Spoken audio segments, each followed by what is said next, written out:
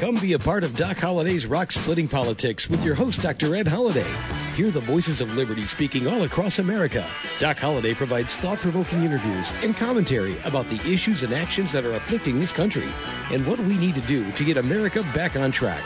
Get fired up, get inspired, get on board with Doc Holliday's Rock Splitting Politics right now. And here we go.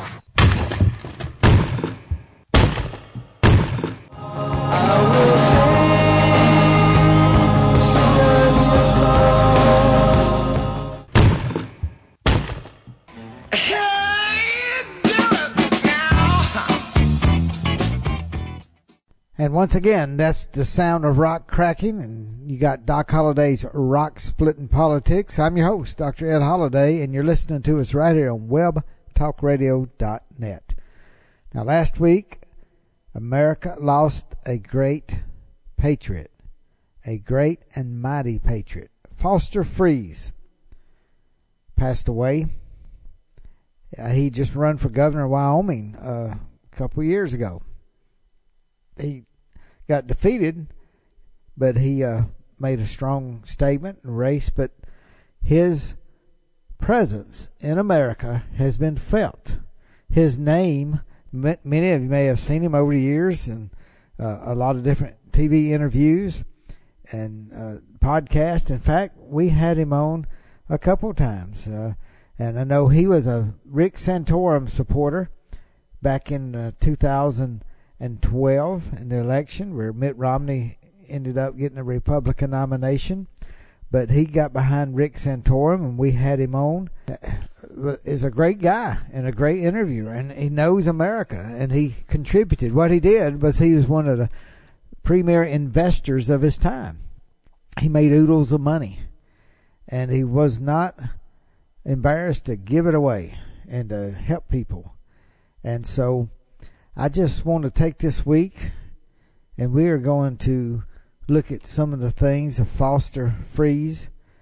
And we got a clip from the his funeral when Rick Santorum speaks, and there's someone who gave a poem, a man who lost his daughter at the Columbine shooting in the late 90s, started a foundation to help others, and Foster Friess was a big supporter.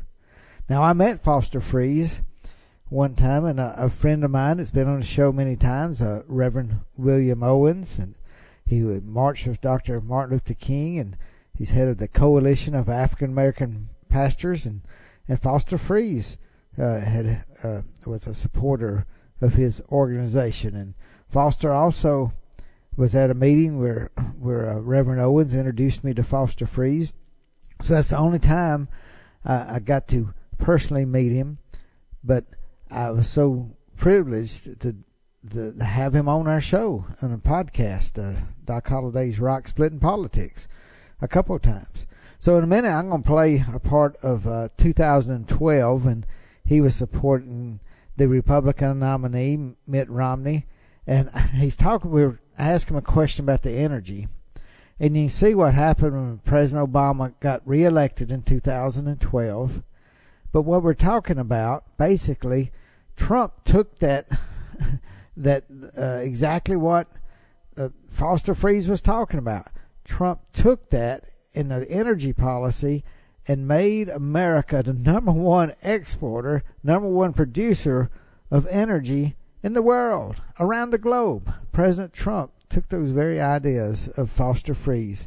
So I just wanted to let you know what a patriot this is, even though he's not a household name.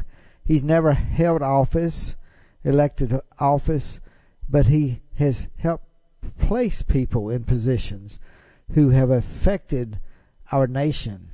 He's a true American patriot, and he will leave a legacy, and people will follow in what he did. And so I just wanted to tell everybody out here that listens to Doc Holliday's Rock Splitting Politics, say a prayer for the Foster Friess family.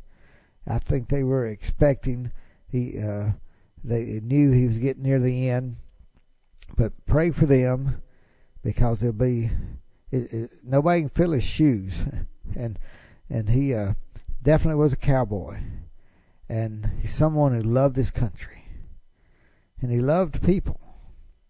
And it hurts me to know that we've lost Foster Friess, and I've mentioned before, we've lost Rush Limbaugh. We're losing generals in the conservative movement, so the people got to step up. We need some fresh faces, fresh voices. It may be you out there, and where you are in your communities. And Foster would be the first to tell you this. Be active. Stand up for what's right. Support people who need help. There will be a voice. Encourage them to run for office. Encourage those who need to step up. They'll be effective.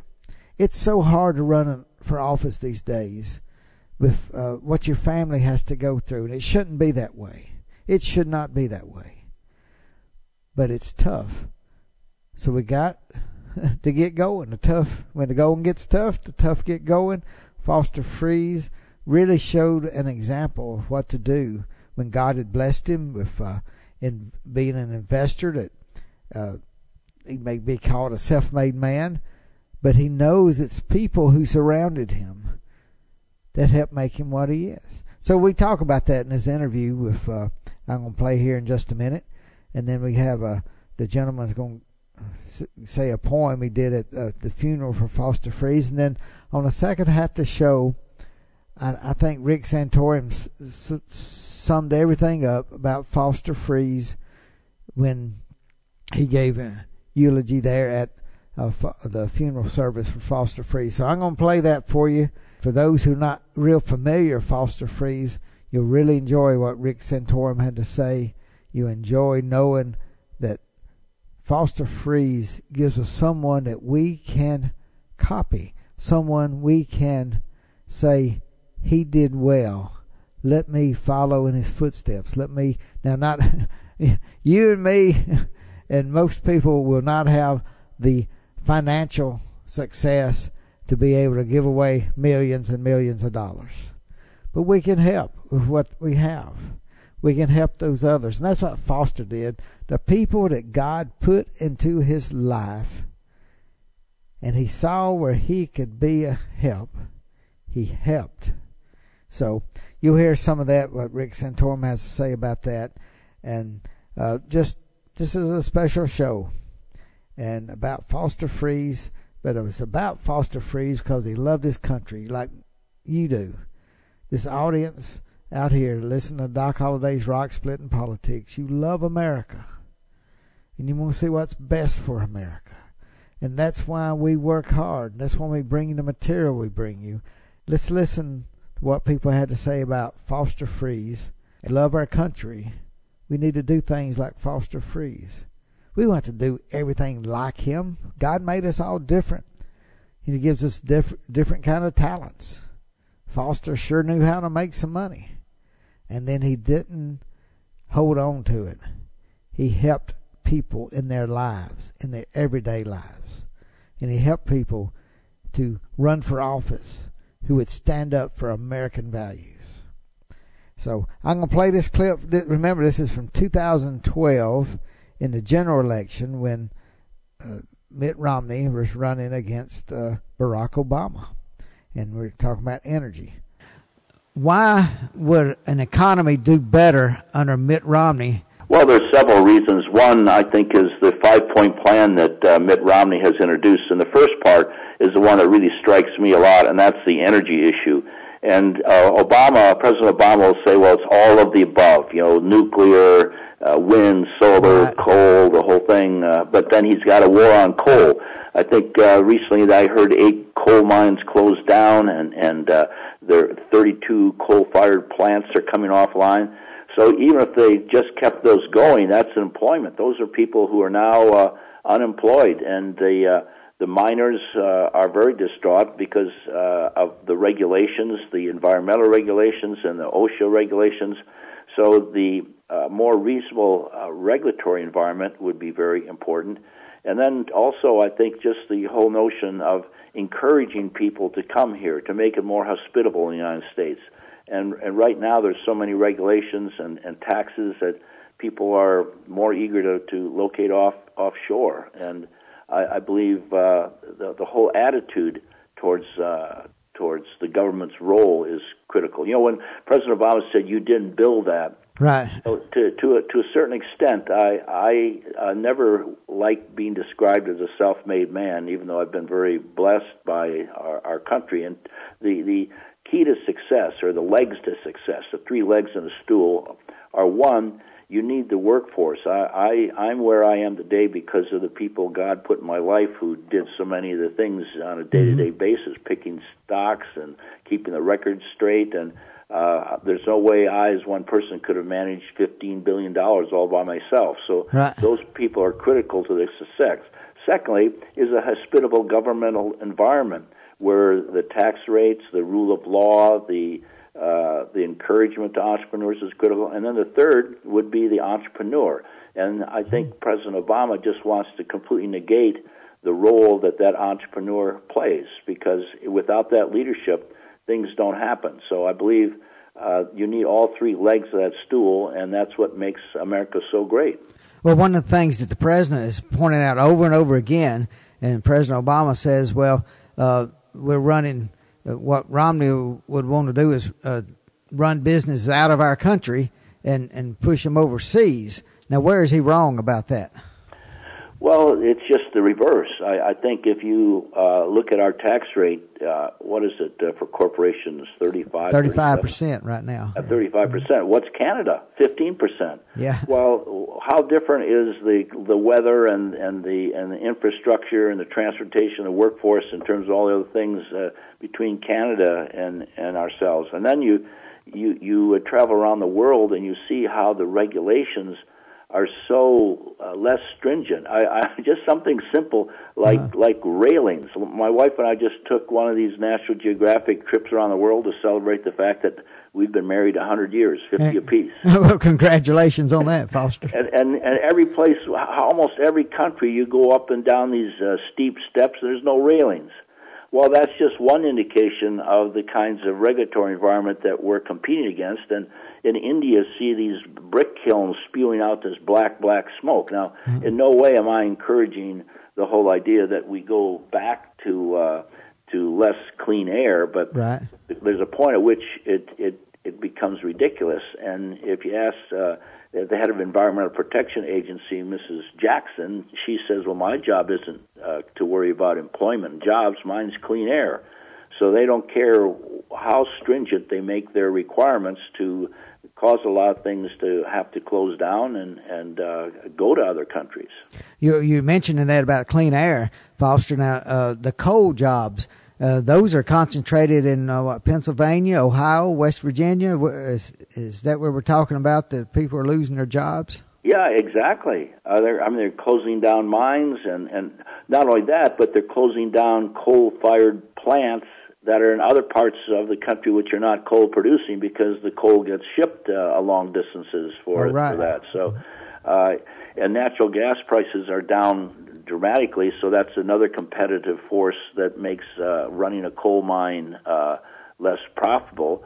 So it's a combination of the competition of natural gas and the regulatory environment, which is destroying a major industry. President Obama has a war on coal. Well, we've seen the war on coal, and not only that, we looked at high gas prices, and I've seen several pundits trying to back up the president, saying, well, a president can't do much about gas prices. Now, why can Mitt Romney do something about gas prices, and the president feels like he can't? Well, I would think a key to that might be the Keystone Pipeline. If we get that crude flowing down to the refineries in New Orleans, I would think that would be a way of reducing gas prices, because we have not built any refineries for like 25 years. And so with that limited capacity, it's a question of how do you utilize them more completely, and the Keystone Pipeline would be one key. But I think also allowing more drilling and more permitting and just encouraging development of fossil fuels. President Obama considers these fossil fuels and carbon as a liability, where Governor Romney considers them an asset. When you look at all the coal that just Wyoming alone has, Wyoming, where I live, has probably like a 300-year supply of coal. Well, that was Foster Freeze on Doc Holliday's Rock Splitting Politics back in 2012. And his voice was so strong then, strong throughout his life. And let me play this clip about, well, I'm going to play a clip where the gentleman who lost his daughter in a Columbine school shooting in the late 90s. And he had wrote a poem about Foster to read at the funeral. It gives a little bit of background about Foster being a cowboy. So I do just want you to understand that I want people to know that America has our best days ahead when we have people like Foster Freeze, who's given his lifetime to loving his country, loving his family, loving God. And so that encourages me. Even though he's passed away, even though Rush has passed away, they have provided examples for the young people of the day, for patriots of the day, not to give up, to persevere, and good things are coming as we reach out and tell people what a great country we have. And let's love America like they did. Now, let me remind you, you're listening to Doc Holliday's Rock Splitting Politics. You're listening to us right here on webtalkradio.net. And we have a book called Bedrock Truths. And that book, you can purchase it at www.docholliday.org. Holiday of 2 L's in it. And now, take a listen to a poem read at the funeral service about Foster Freeze. I think Laura Ingram's son said it the best when he said, "Mama, he looks like a cowboy." And Foster was a true cowboy. Whether we were walking down the halls of Congress in Washington, D.C. with his hat on and his cowboy boots, or playing golf in Phoenix, or on a fishing trip in Mexico, when Foster walked in the room, you knew a cowboy was present when he was there. In the Old West, there were two compliments, the highest compliments that a cowboy could pay to a friend. And those two compliments were, "He'll do to ride the river with." And the other one was, "He sits tall in the saddle." And every one of Foster's outriders, all of us would agree with those two compliments. He would do to ride the river with, and he sat tall in the saddle. Psalm 91 says, "He that dwells in the secret place of the Most High shall abide under the shadow of the Almighty." Even though God is invisible, he casts a massive shadow throughout the universe. And his shadow represented three things: protection, provision, and purpose. Foster also cast a massive shadow. And those same three things apply to his shadow of influence. He had purpose to provide for those in need and to protect those who were brutalized or victimized. And a few days ago, I wrote a poem that I want to dedicate to you, Lynn. And it's called Foster's Shadow. Out of Rice Lake came a legend who was birthed by destiny. He's a man who loved America and helped to keep it free. He wore leather boots and cowboy hats and loved to tell us jokes. He was friends with global leaders and with all us common folks. He and Lynn became quite wealthy, but they used it for the good, helping victims and the needy in a way that Christians should. Foster gave to many causes, and his gifts were never small. He sat tall in the saddle, and his shadow touched us all. He would help a struggling waitress through her great financial strain. He would underwrite the victims of a massive hurricane. He supported acts of kindness and compassion in our schools. He gave freely to great ventures while avoiding greedy fools. Both Republicans and Democrats would come to love this guy, who stood firm in his convictions with a twinkle in his eye. Foster had his share of ups and downs, but never did he fall. He sat tall in the saddle, and his shadow touched us all. He loved his wife and family, and he loved his friends as well. And all of us have stories that we don't have time to tell. He'll always be remembered in our hearts and minds, but then someday we'll pass beyond the veil to greet him once again. He would do to ride the river with, as all the cowboys say. He walked humbly before his God through each and every day. Foster lived a life to fullest till he heard the Master's call. He sat tall in the saddle, and his shadow touched us all. And his shadow did touch us all. It's touched everybody who lives in America by making America a better country, by encouraging patriots to love their country, to stand for what's right and do what's good. Help your neighbor. He did that. Helped his neighbor no matter what the political party they belong to or no party. Help those in need. And that's what he did. And helped those around the world even. But thank goodness we have people like Foster Friess who have been good for America. And it's been good for all of us. Now, Rick Santorum was a politician who he'll just tell his story. I'm going to play this whole little clip. It will last about 8 minutes of, and you'll learn a lot about Foster Friess. You'll learn a lot about Rick Santorum, but you'll learn a lot about America listening to this, and then we'll wind it up. Take a listen to former Senator Rick Santorum and former presidential candidate Rick Santorum. Dearest Lynn and family, Reverend clergy, and friends of Foster, we're gathered here because of one man, a man known personally to most of us, known only by reputation to even more, a man loved by many, scorned by others, a man known for his great compassion and incredible sacrificial love. That man, of course, is Jesus of Nazareth. We are here in this church because Jesus died for our sins, rose from the dead to give us hope of everlasting joy with him in heaven. Foster believed that. But a few weeks ago, as he was facing the end, he shared that he wasn't 100% convinced. He had doubts. Don't we all? If each of us believed 100% and had absolutely no doubt of the cross and resurrection, we would likely not be living the lives we're living today. Foster then quickly quipped that he was around 90%. But like everything else, Foster went all in on that 90%.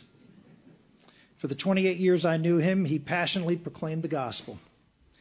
Who could forget his mealtime blessing, thanking God for us starting every day anew because Jesus forgives us for all the dumb things we did yesterday. But the tributes to Foster have not mentioned him preaching the gospel. They acclaimed him because he lived the gospel. Foster was one of the greatest investors of his generation and amassed incredible wealth using the strategy of investing in people, not products. But the money did not bring happiness. Halfway through his life, he found true joy, as he said, when I accepted Jesus as the chairman of the board of my life. He realized that his talent and the riches that came from it were a gift from God, and he should use those gifts to be a better husband, a better father, and God's hands and feet in a hurting world.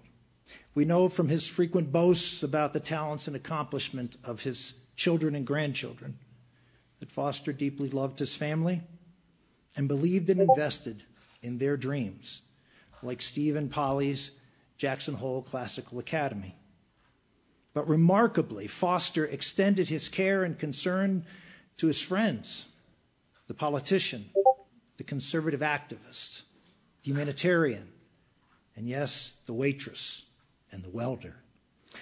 I'm sure in some way he encouraged you and maybe even invested in your dreams. He saw the good in you that you didn't even see and believed in you even when you doubted yourself. And what a difference that made. With Tucker and Neil at the Daily Caller, and Mark Meckler with the Tea Party Movement, and Ethan Steinberg, the waiter turned investment manager. And so many, many more, including me and my family. In 1993, I was one of 10 Senate candidates who spoke to a posse of Republican donors in D.C., and after my talk, this guy came up to me, and we instantly became friends. I never asked why he picked me that day. Maybe he saw in me something of himself at that age. Raw, ambitious, driven, but in obvious need of a little seasoning. And did he ever season? Being a friend of Foster's is like getting a PhD in friendship. No one did friendship better than Foster Friess. He helped me get elected, but that was just the beginning. In 1996, thanks in part to Foster's encouragement, I took my first foray into pro-life politics by managing the partial birth abortion bill. And I hashed up $1 million ad campaign to try to influence Senate votes. My first fundraising call was to Foster. I started making my pitch, and Foster asked me if he could put me on speaker for Lynn to listen. When I finished, he asked if I could hold a minute. He returned and said, Lynn and I will donate $250,000. That was an amazing gift. But it was also an important lesson for me about Foster. Foster was not a lone ranger. He was the public face of a couple where each brought essential elements that led to their success. And importantly, Foster knew it and loved Lynn for it. If you have any doubt about Lynn carrying on their legacy, you should have seen Lynn deliver his message and interact with voters during the governor's race. Foster was a great candidate. But with all due respect, Governor, had Lynn run, she would have won that race.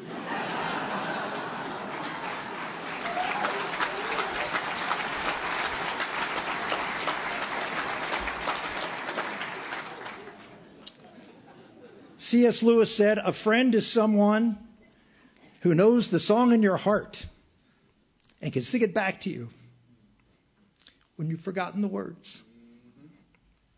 Lynn knows Foster's song in his heart because Lynn was the beautiful music to that song. Karen and I were blessed to have these soulmates as true friends during our years in the Senate. You know, it's an axiom in politics that a politician learns his true friend after he loses an election. How about losing an election by 18 points and then announcing running for president? In 2012, I was at the bottom of the field, a big field, hosting events with only a handful of people, barely qualifying for every debate, where I got fewer questions than the cameraman. Foster and Lynn were the first to donate. But as the campaign wore on, my pal knew we needed something more than money. So in the months leading up to the Iowa caucuses, Foster was at my side at every debate, forum, or big speech to encourage me, to give me a high-profile surrogate, and make me laugh. I was the conservative warrior in the race, but Foster and my wife Karen constantly chastised me to become the happy warrior. In the final weeks before the caucus, the happy warrior started to gain traction. But we didn't have money to run any television ads, and thus I had really no chance of winning. I'll never forget working a breakfast crowd at a diner a couple of weeks before the caucus, and a guy told me that he had just seen my ad on television. Foster's ads helped me go from 7% to winning the Iowa caucus. Who invests money in a candidate at 7% a few weeks before an election? A true believer and a true friend. We didn't win the nomination, but Foster was rightly recognized as the one donor with the courage to support the conservative cause and stand up to the establishment. Now, every conservative wanted Foster to do for them or their project what he had done for us. Instead of being overwhelmed by the onslaught, Foster seized the opportunity to restore the goodness of America by launching and supporting hundreds of candidates and organizations to fight for the values that made our country great. That twinkle in those steel blue eyes would blind you when he talked about great projects like ACE scholarships or a candidate that he was going to help save America, like you, Christy, and you, Mike. But as years passed, Foster grew more concerned about America's future.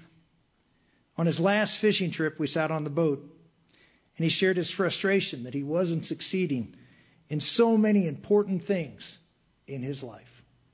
He said he had so much more to do, So many balls in the air, but not enough points on the board at a time when America really needed him. Just a few weeks ago, while getting an infusion to keep him alive, he reiterated this frustration and in typical Foster fashion explained one of the reasons for his failure. He said, "Rick, I was just diagnosed with stage 4 procrastination."